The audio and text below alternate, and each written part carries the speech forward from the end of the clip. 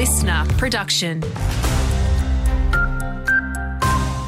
Good morning, Lauren Wilson here with your North Queensland news briefing.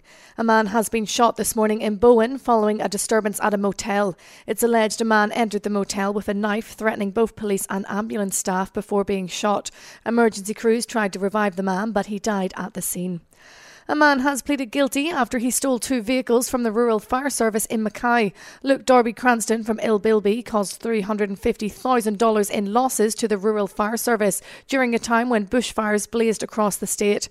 Charged with 13 offences, the 22-year-old will spend Christmas behind bars as his third bail application was rejected. He is due to reappear in court via video link on January 10. Not one person is being held responsible for the amount of time children are being kept in North Queensland watchhouses. That's one finding from a Queensland Family and Child Commission review into the state's increasing use of watchhouses to detain children.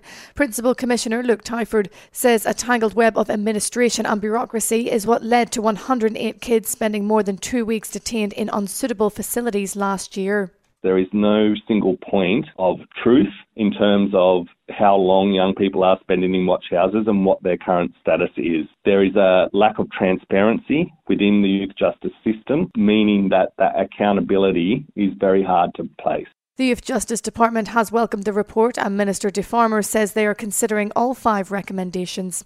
And we're assured there'll be a bumper supply of fresh seafood this Christmas, even as fishers retreat from rough waters. Hauls of barra, prawns, bugs and mud crabs have been unaffected, according to the Queensland Seafood Industry Association. Executive Officer David Boberman says at worst it's taken boats off the water for a few days.